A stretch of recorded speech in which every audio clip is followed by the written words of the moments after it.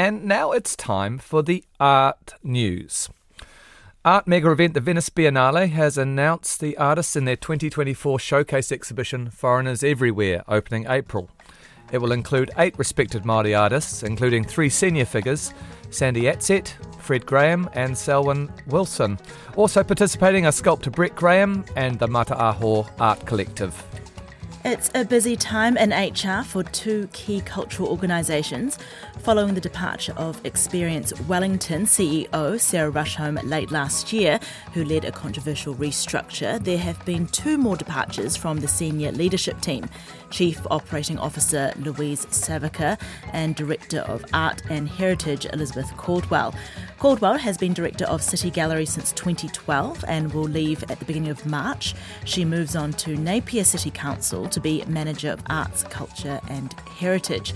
This all follows Experience Wellington closing Capital E, the National Theatre for Children, after 25 years. Experience Wellington is responsible for managing institutions such as the Gallery and Wellington Museum.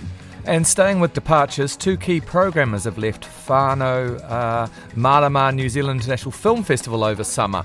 China East Asia programmer Vico Ho has announced her resignation on social media, but perhaps the biggest blow is the departure of Ant Timpson, who's worked with the festival for more than 30 years.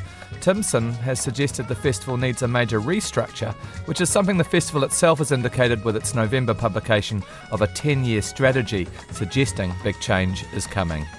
Former Christchurch filmmaker and musician Jonathan Ogilvy's film Head South played at the Rotterdam International Film Festival last week to a long-standing ovation and some solid reviews.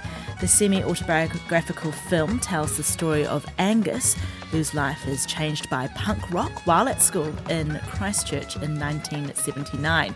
No release date has been set yet. The 2024 Ockham New Zealand Book Awards long list was released this week. You'll find a link on our Arts News webpage. 12 of the 44 long-listed books are by first-time authors and published by a record number of 20 publishing houses. Alongside the first-time authors, the much-celebrated Jan Medicott Acon Prize for Fiction includes relative heavyweights like Pip Adam, Anna Smale, Eleanor Catton, Catherine Chidgey and Emily Perkins, illustrating that 2023 was quite the year for women in fiction. And finally, we were saddened to hear of the death of dynamic sculptor Warren Visco in late January. Represented for many years by dealer Peter McLeavy, Visco had a survey exhibition at the Dowse Art Museum in 1997.